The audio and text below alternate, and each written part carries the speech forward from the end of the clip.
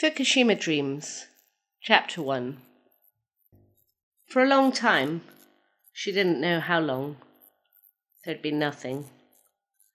A kind of dream nothing that she floated in, a mist that sometimes receded and showed the edges of the world. But still, she was not in the world.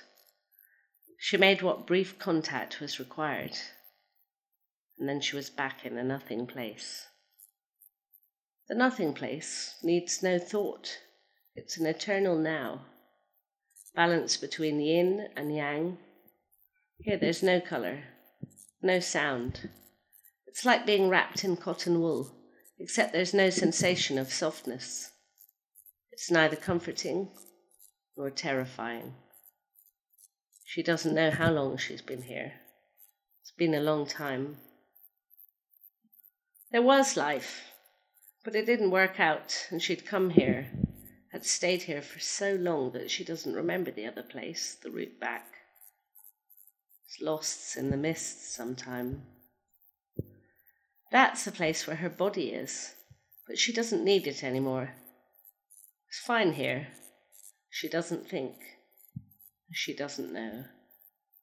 But she dreams. The dreams are tiny moments, pearls on a wire. She cannot tell if they're memories or constructions. Some seem too mad to have ever been real.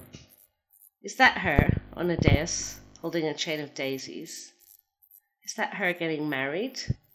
Is that her swimming beneath the waves, looking through bubbles at where the coral lives? Were these moments in her life that she's returning to? There are other moments, other dreams, other memories, but she knows when they're coming and dives back into the mist. They're part of him, of them, of those two men in her life that she's in flight from, her husband, her son. 1 minute she was in the dream, and the next everything was collapsing around her. The world was shaking. From inside cupboards, dusty boxes that hadn't seen the light of day for months came crashing down, their contents striking her, pulling her back into the world. She pulled the covers over her head to protect herself and lay on the bed, curled up. Slowly, she let her ears pick out sounds from the general chaos. Outside the apartment block she could hear, hardly muffled, a giant sound of rumbling, and beneath it, tinny, the sound of human screams. "Earthquake!" Sirens wailed a warning. "Get out! Get out! Get out!" And here, by the sea, she knew what that meant.